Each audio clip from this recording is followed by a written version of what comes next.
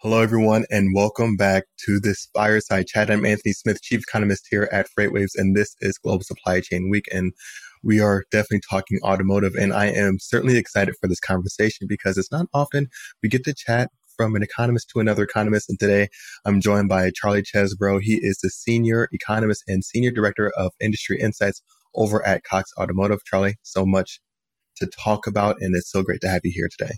Yeah, well, thanks for having me. So, Charlie, I mean, there's just so many things to cover when we're looking at the automotive industry. There's been so many changes, of course. We're talking about pre-COVID, midst of COVID, towards the end there or latter half of COVID. Now, endemic post-COVID. And so there's just been so many ups, downs, constraints. Before we get into, I guess, the industry itself, I'm guessing a big part of it is also not just going to come down to, of course, the supply of the vehicles, but also the demand. I mean, I can only imagine the state of the consumer has definitely been a big impact over the last few months here. Well, it's definitely been changing. The Fed's been raising interest rates for almost a year now. And so we thought when the supply chain came back that there'd be a whole bunch of folks lined up to buy these vehicles that they've been waiting on. But that was when interest rates were, a few hundred basis points lower, and they're now substantially higher. So I think that's chased some of the demand away. So that's what the industry's kind of struggling with right now is the inventory is slowly recovering, but demand is kind of getting peeled away because of these high prices and high interest rates. And so that's a huge one right there. You mentioned inventories. And so sticking on that topic of inventories, I mean, one of the big things, of course, that demand spike that we saw throughout the pandemic. We saw, of course, deployments of stimulus packages, record low interest rates during that time. But also, of course, as we know, this is FreightWaves. We saw supply chain issues, semiconductor shortages, things like that. Can you talk to how I can only imagine the work in process type inventory that, there were vehicles that were just about ready to go, but maybe missing one or two components that were being held up. And now maybe what we're seeing since then. Well, that's right. We did have a point where the manufacturers, when the inventory shortage or the chip shortage was really hitting the market back in 2021, they went ahead and built some vehicles, and they just left out some of the components or some of the chips with hopes of popping those in later when those chips became available. That issue has kind of mitigated itself at this point. I don't think there's that many sort of semi-built vehicles out there. I think most of those have been completely built at this point. But there are still many other supply issues that are holding up the industry. The chip shortage still remains, but it's impacting the manufacturers differently. The Detroit 3 appear to be in a little bit better situation now regarding their inventory than the Asian manufacturers. Certainly, we're seeing Toyota and Subaru and Honda and Kia. All of them are still way behind in terms of their available supply out there in the marketplace. But that's not the situation for the Detroit 3. Their products appear to be in abundant supply, even some of them. We're seeing days of supply rise dramatically for many of the Detroit 3. So the chip shortage issue is quite varied out there. Not everybody's in the same boat regarding that. But there are other shortages as well. And one of the biggest ones out there right now, certainly for the domestic manufacturing going on here in North America, is labor availability. There's just not as many hourly workers available anymore to catch up with this increase in production that folks want to do now. And so just getting workers at the plant has been a real challenge. And certainly within the supply base, we're hearing quite a bit of stories of labor shortages holding up their ability to produce. In fact, I do talk to a number of suppliers, and they've been saying over the last couple of years, thank goodness everybody's talking about chips, because otherwise they'd be talking about my part. And so it has been quite varied out there. But as I said, it is changing, and we have seen the supply situation dramatically improve in the aggregate in the U.S. market substantially over the last 6 months. And I can only imagine, of course, throughout really the broad-based macroeconomy, labor situation that we've seen throughout the pandemic, of course, Early days of the pandemic, furloughs were just abound. We saw initial jobs claims spike and unemployment rate go up, and then, of course, come down since then. But really, the mentality has almost been different within the labor market, and we're looking at really being able to retain labor, recruit new labor, training, things like that. Do you see the potential? Of course, we hear conversations, of course, that we're going to hear throughout this global supply chain week around nearshoring, reshoring, things like that. I can only imagine when we start to see, topics around reshoring and having more production here in the U.S. because human labor can be a little bit more expensive here. Do we start to see more investment into potentially, I would say, the technology aspect just to get things a little bit more less human dependent? And I can only imagine technology really being a big factor moving forward in this industry. Oh yeah, I think automation anywhere if they can get a robot to do it versus a worker. I think many manufacturing facilities would certainly lean that way if that's possible.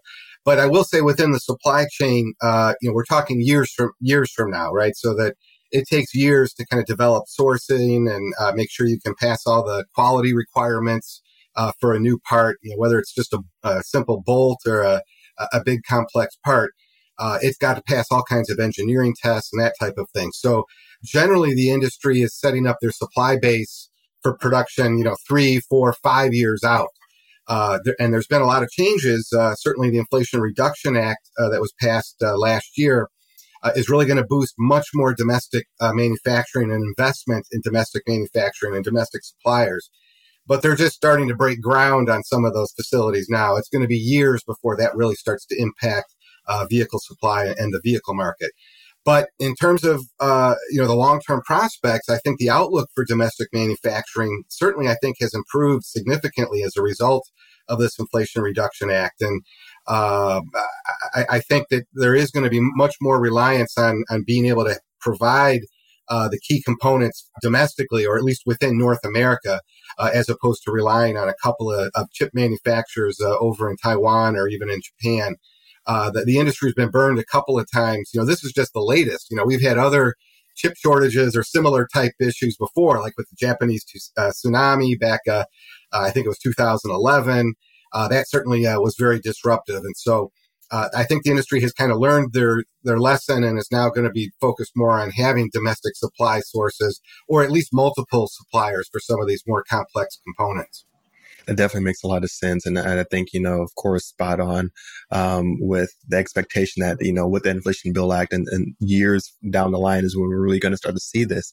When we start to thinking about, of course, what we're seeing right now in terms of inventory levels, the state of the consumer, the automotive industry as a whole, I can only imagine that there's been significant shifts. So as you mentioned, inflation definitely was a thing. We look at the latest CPI report.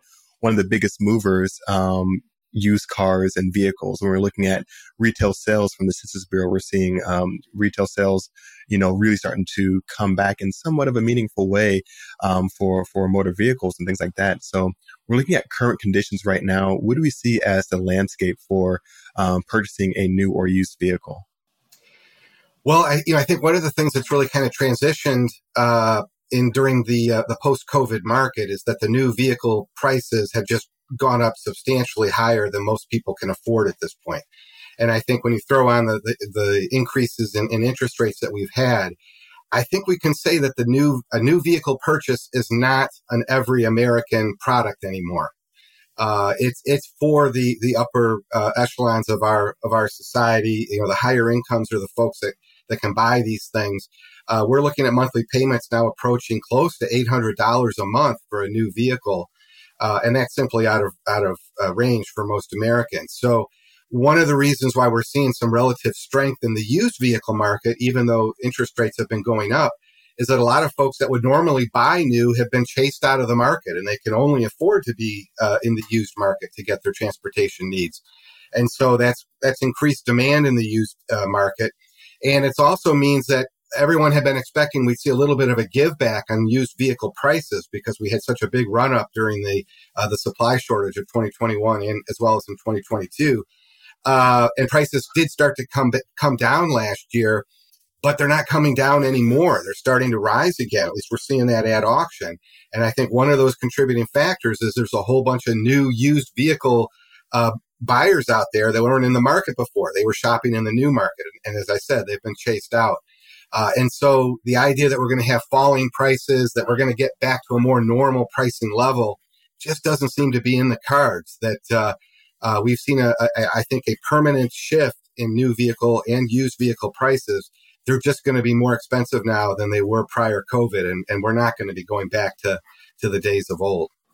And so, Charlie, I think that's a great point that you raised there. And I'm intrigued because I started thinking about, of course, so many Americans that, purchased a lot of, or purchased a vehicle or two throughout the pandemic. And now looking at where they are now, some of the fears initially, I think, were that, okay, you're buying this used vehicle at a, significantly higher price. And now, you're taking on these car note payments. Some folks may run the risk of being upside down in some of these payments. And so are we seeing any risk of that? Or is that kind of being, dampened a little bit because there is a kind of like a new higher level for these used vehicles and some of these new vehicles as well? Well, it certainly is a risk that some folks bought at the peak and overpaid probably on their vehicle. But, that's always the case, right? Anytime you even buy a new vehicle, the moment you drive it off the dealer lot, you're probably underwater, for the next couple of years. That's just how the vehicle market works.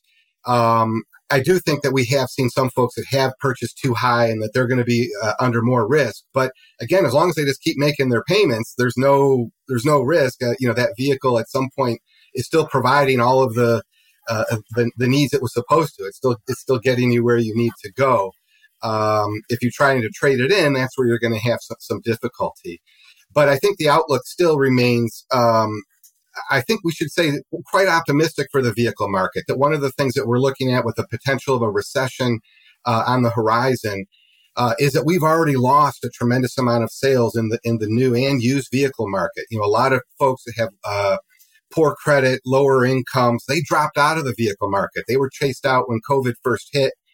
They haven't been able to purchase for quite some time. Normally, when we slip into a recession, those are the folks that are first to drop out of the markets. We generally see a big dive in vehicle sales, but we've already had that dive. So, if we go back to, our normal 17 million run rate was kind of where we were back in 2019, 2018. Well, we did 13.8 million last year. So we already lost a couple of million vehicle buyers out of the market. So if we have a recession now, we've already lost a big chunk. So it's at this point, it'd be more like falling off of a curb than falling off of a cliff. And so the downside risk, I think, is a little bit mitigated for the vehicle market, even if we do hit a recession.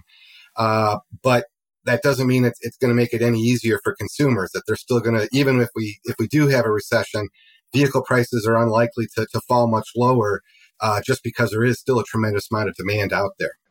I think that's an amazing point there. And I think one that, a lot of folks should definitely take into consideration. I mean, we think about, essentially the shakeout that's already happened from the potential vehicle purchasers.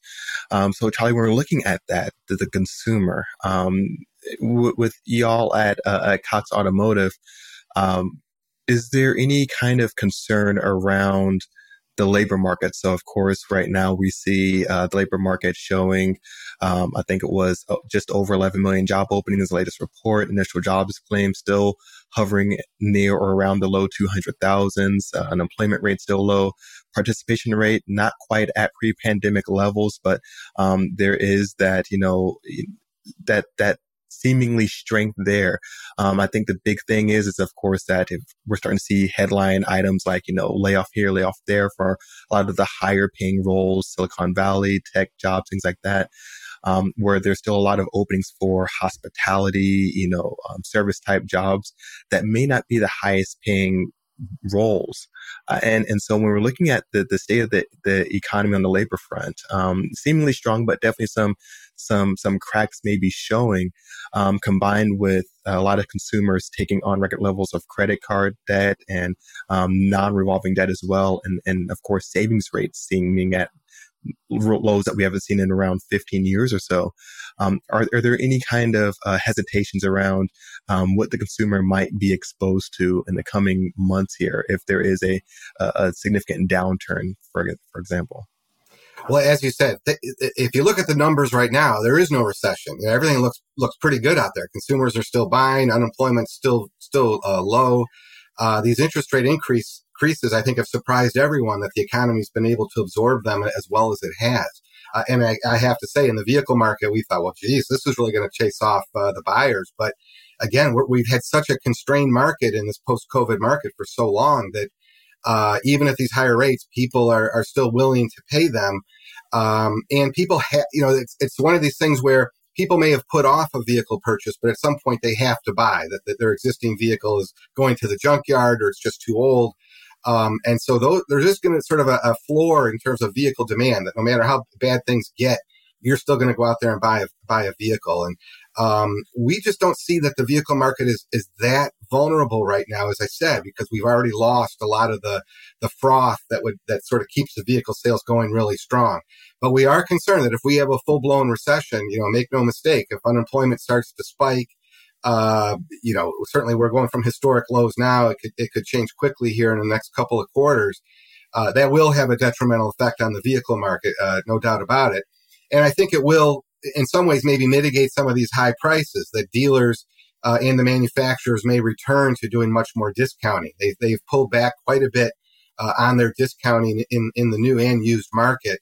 There is some margin there that they could give back if they wanted to make that sale. And so I do think that there are some levers that the industry could pull through lower prices, more incentives, more 0 for 60 or 0 for 72 offers from the manufacturers to move the metal. And our expectation is that when things do start to get tough here, probably in the second half of this year, that's exactly what's going to happen. We're going to start to see more and more discounting to keep those sales going along.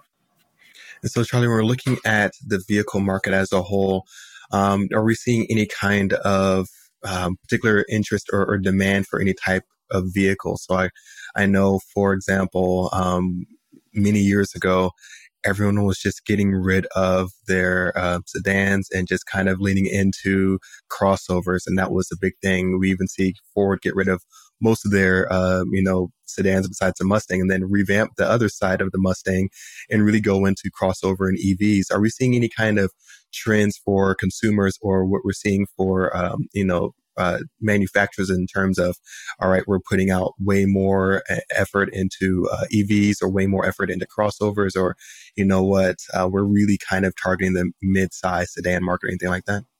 Well, as you said, I think those trends that we had prior COVID are continuing now.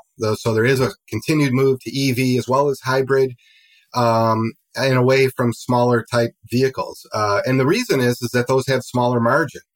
And so when we had this chip shortage and you had, chips to put in a vehicle, do I put those chips into my low margin vehicles or do I put those chips into my highest, most profitable vehicles? And so the industry focused on building a more profitable portfolio mix.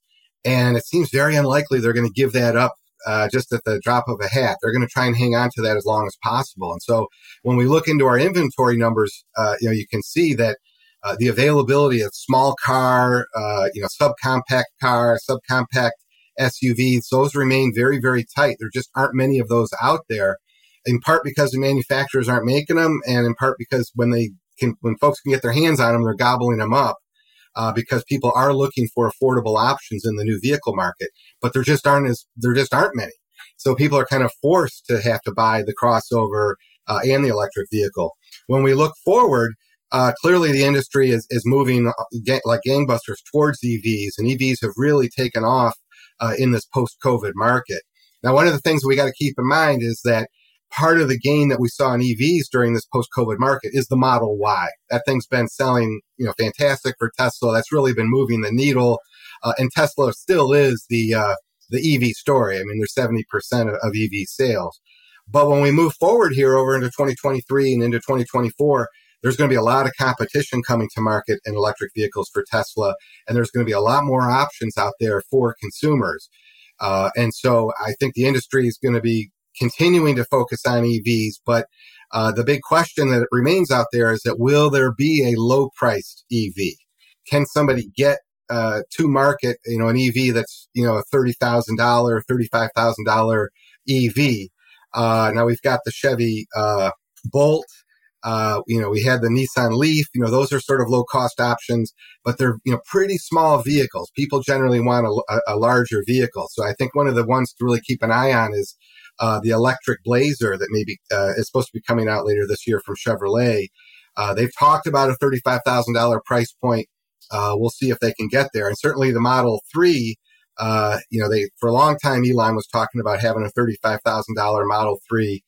He's had price cuts recently, and it's getting us closer to that, but we're still not quite there. But I think that's what consumers are really waiting for is something a little bit more affordable for EVs, because right now they still remain pretty pricey. And I can only imagine when we're looking at other vehicles and other dealers and manufacturers, one of the big things I've heard about, of course, when making those purchases, if the new vehicle isn't there, sometimes dealer markups, for example. So you might be originally looking to pay, $40,000, $50,000 for a vehicle. Now there's a dealer markup just because inventory is just so tight. And now this is the new price that, you have to pay a little bit of a premium for it.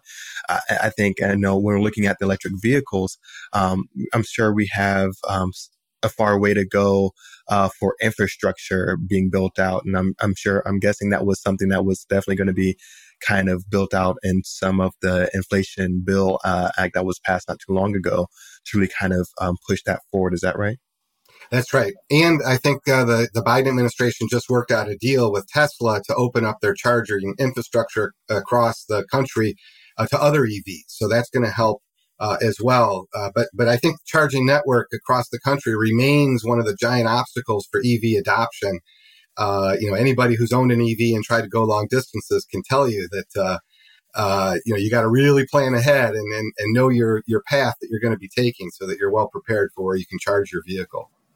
All right. And Charlie, this has been an amazing conversation, and I can honestly go on for another hour or so asking you questions and picking your mind about this industry. But in closing, are there any thoughts that you want to leave with our audience, outlook for the industry, or maybe an answer to a question that I hadn't asked or anything like that? Well, one thing I would suggest for your viewers to keep an eye on is electric vehicle leasing. And the reason being is that in the Inflation Reduction Act, they offered new incentives, discounts of $7,500 on electric vehicles for purchase. But there was all kinds of stipulations on income levels, and it had to be made in the United States, and it had to have batteries that were made in friendly countries, a lot of requirements. But with commercial vehicles, which lease vehicles would be classified as, there are none of those requirements.